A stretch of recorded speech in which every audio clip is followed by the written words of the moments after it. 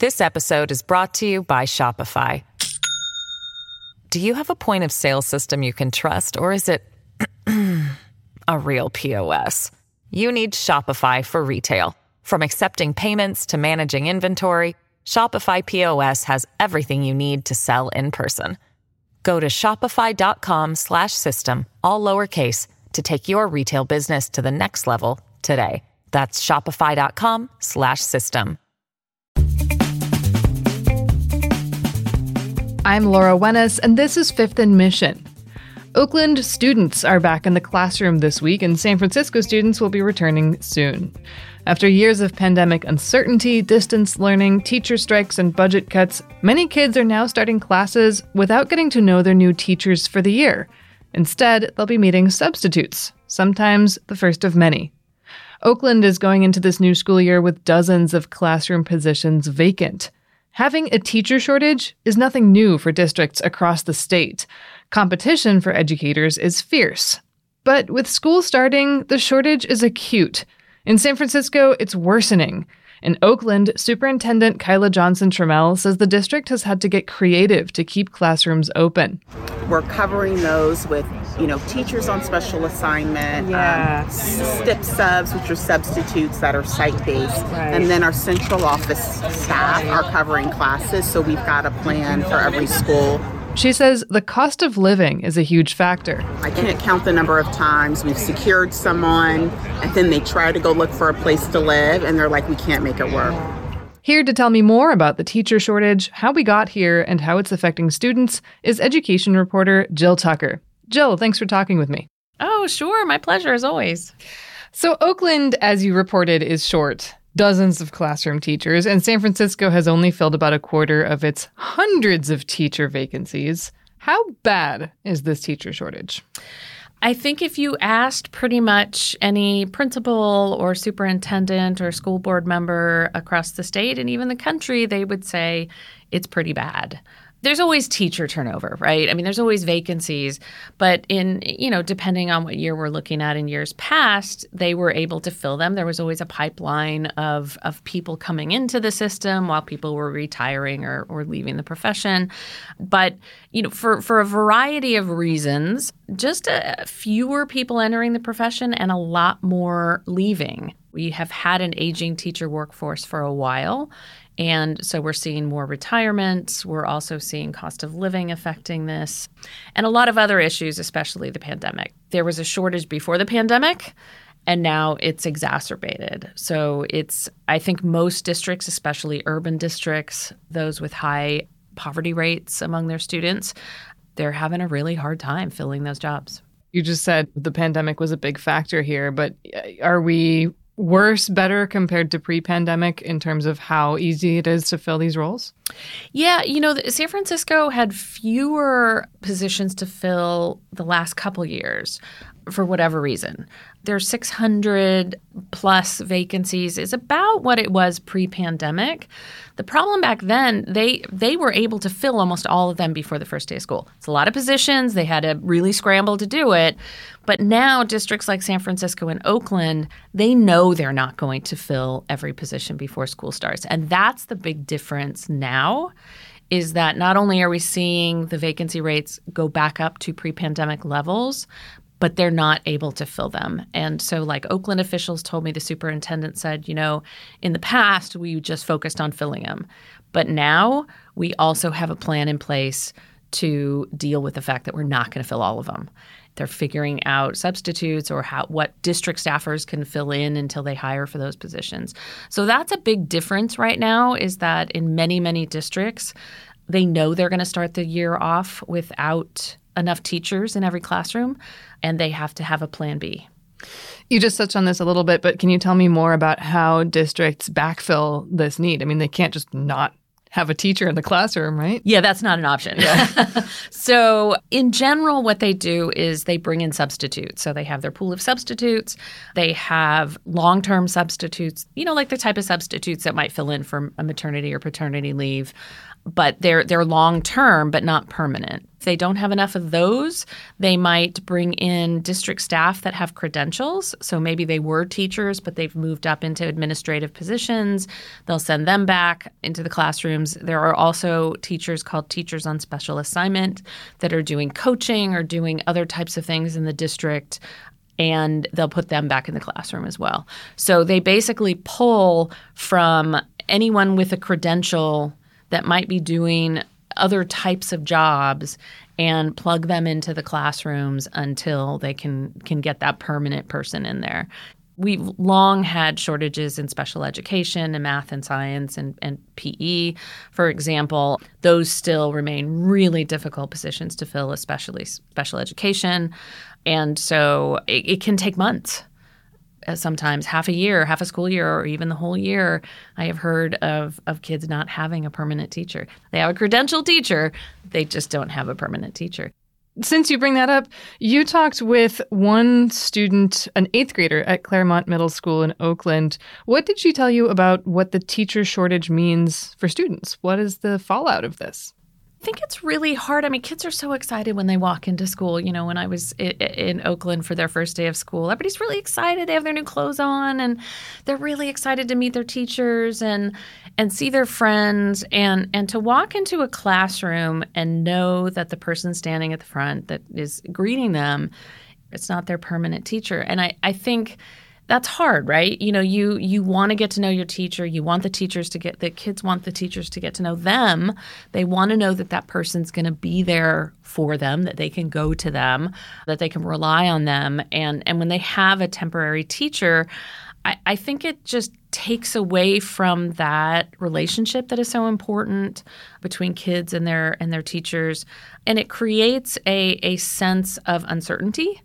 And is this person, you know, going to teach us anything? You know, is this somebody who cares about us and what we're learning? Are they going to change the rules for our quiz is going to work the same way 3 months from now? And we all remember when we had a substitute come in, right? When what can you get away with? What can you get away with? Like, you don't have to really behave because that's not your real teacher.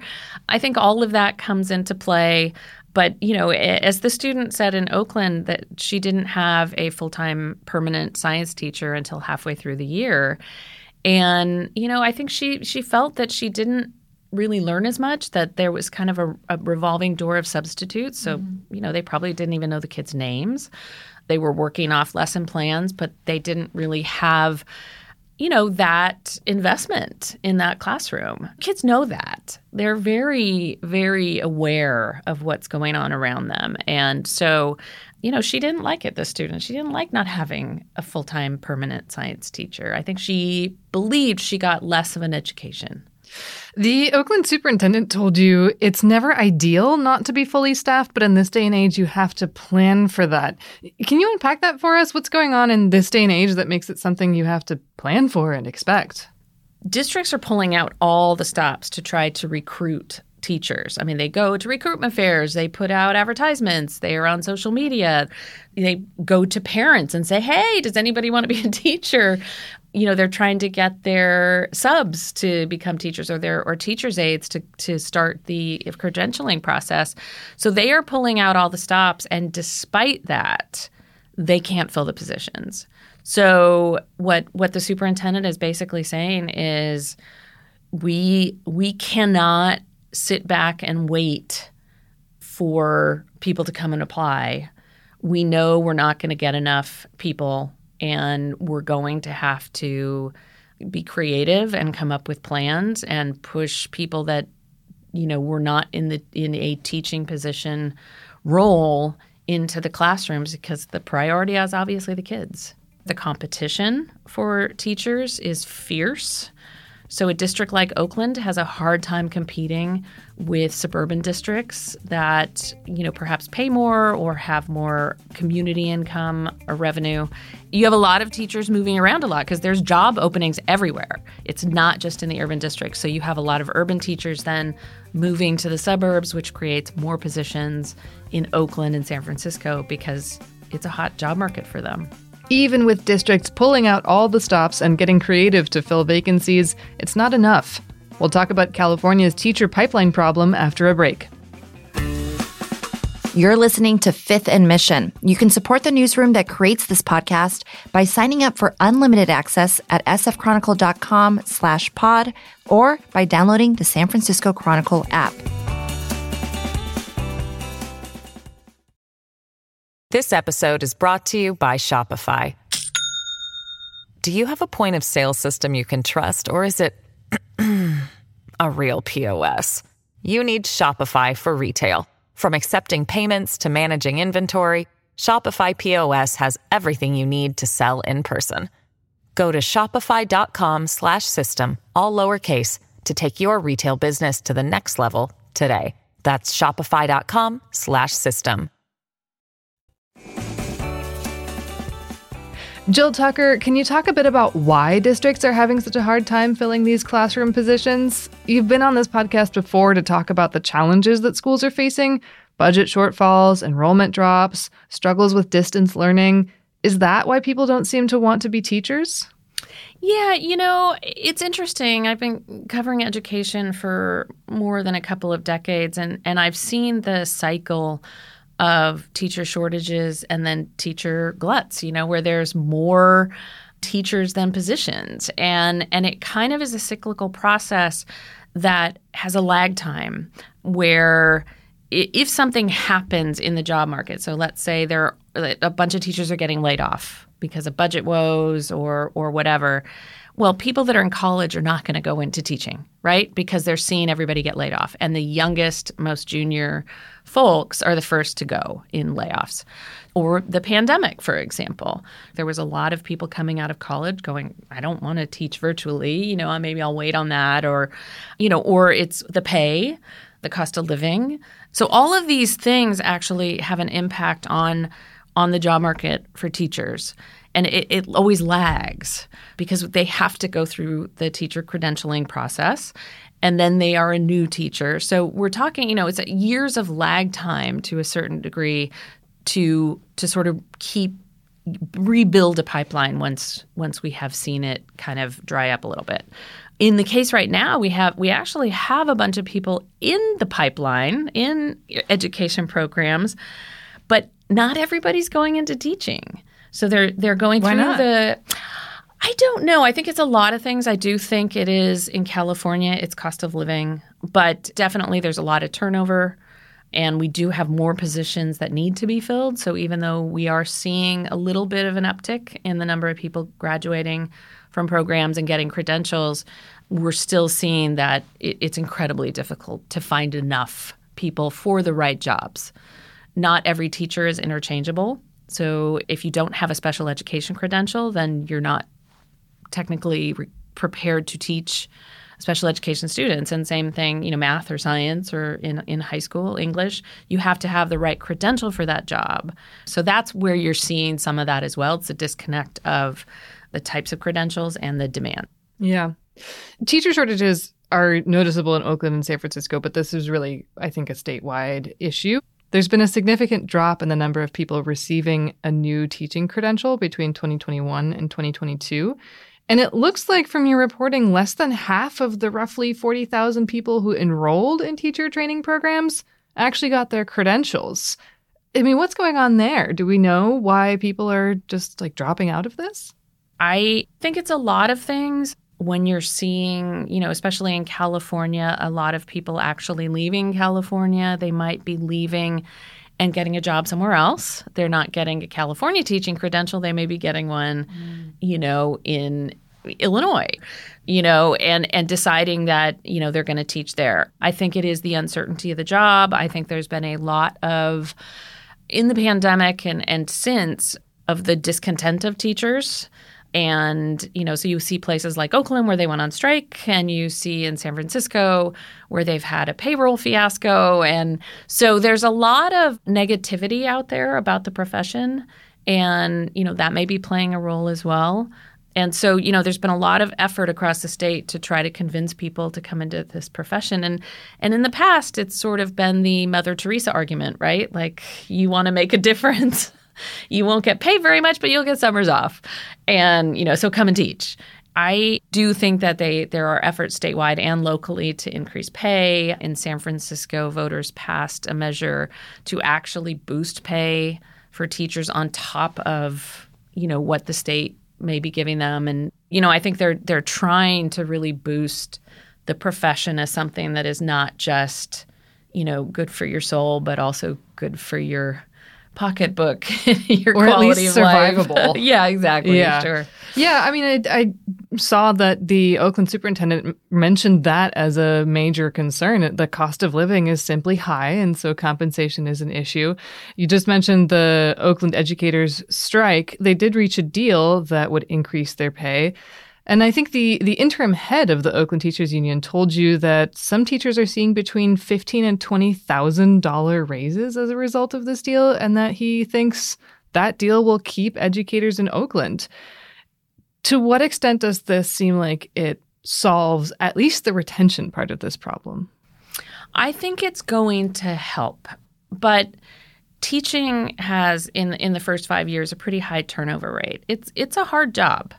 And I think a lot of folks come into the profession saying, I want to be a teacher, and then realizing they didn't quite understand what that meant. Mm-hmm. And so there is a big loss of teachers in the first, few years, 5 years of their career, where they decide, that this is like their first career and then they're going to go do something else. It's not always about money for teachers. And so it really is trying to minimize teachers who wash out because they don't get enough support and they're frustrated, but also paying them more so they can afford to stay if they want to. Providing them housing is now a big hot thing to get them to stay. Certainly money is just not going to be enough to convince everyone to stay. But I do think in a place like Oakland, it might convince some teachers not to go to another district where they could get paid more in Pleasanton or a suburban district. So I think we might see some of that type of retention. But so many studies have said that, pay just isn't the only thing that is convincing someone to leave. It's so much more. It's conditions of the classroom. It's a quality of life issue in so many ways. There's burnout in this, like a lot of professions. They work hard. And, summers, as we all know, given that school just started in Oakland, summers go by in the blink of an eye. And so, that 2 months might sound wonderful to have the summer off, but it goes by really fast. Mm-hmm. And we talked about the pay issue, the question of how attractive it is to become a teacher or unattractive. There's stories about the bureaucracy. There's San Francisco's payroll meltdown. It's a lot of issues here, but the state, it sounds like, has some ideas for how to potentially help districts fill these positions and address this shortage. What's on the table from California? Yeah, so a lot of legislators and state education officials and even the governor have all started putting their fingers in this effort to get more teachers into the pipeline, get more teachers. Everyone has acknowledged that the teacher shortage is lasting a long time, and it has been exacerbated by a variety of things. And it's unacceptable to, start the school year without permanent classroom teachers. Unacceptable and yet happening. And so, they're doing everything from PSAs, advertising that teaching is out there and it's a wonderful profession. They're going into schools and encouraging college students to, perhaps pursue the profession. They are working on housing subsidies of various kinds. There are efforts for, loan forgiveness and other types of monetary bonuses for people that, become a teacher. There are local initiatives as well to, whether that's housing or San Francisco and Oakland give bonuses. And then in San Francisco, for example, they even have high school students that are part of an education or teacher academy where once a week they go and work in an elementary school. And so it gives them that exposure to that career in education. And I think they're hoping that they can kind of grow their own teachers, at home.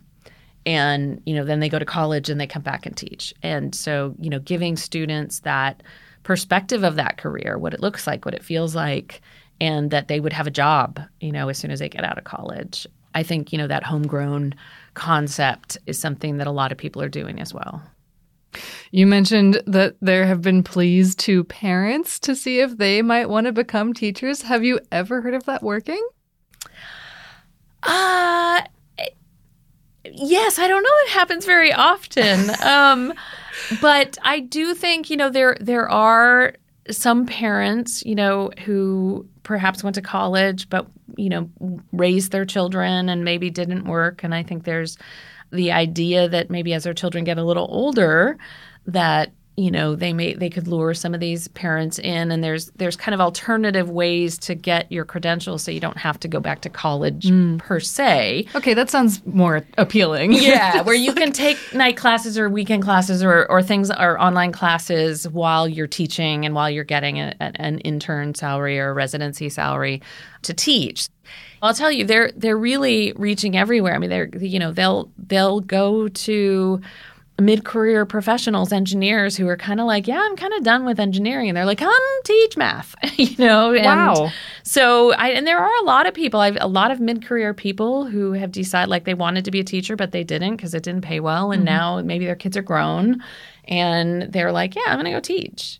And so it's, I think that a lot of people sort of had that secret, like, I want to be a teacher and just didn't pursue it. So I don't think it's totally out of the realm of, possibility of getting teachers from the parent groups. I think there's also a big effort to get the people that are already working in schools that are already dedicated, whether that's a cafeteria worker or a teacher's aide or people who may not even have a college degree yet, to help them get through college and into the classrooms. They know this is a very committed group of people that are already committed to the kids and have that experience of being at schools, and they're helping usher them through the college process and into a classroom. Very cool. So it sounds like this is a challenge that the state has been facing, but people are getting creative in ways to address it. Yes, they have told me that they have no choice but to be creative. Yeah, absolutely. Jill, thank you so much. Sure, my pleasure. Thanks to Sarah Feldberg and Cecilia Lay for production help, to photographer Leah Suzuki for the recording of Oakland's Superintendent. Thanks to Gary Baca for editing the audio, and to you for listening.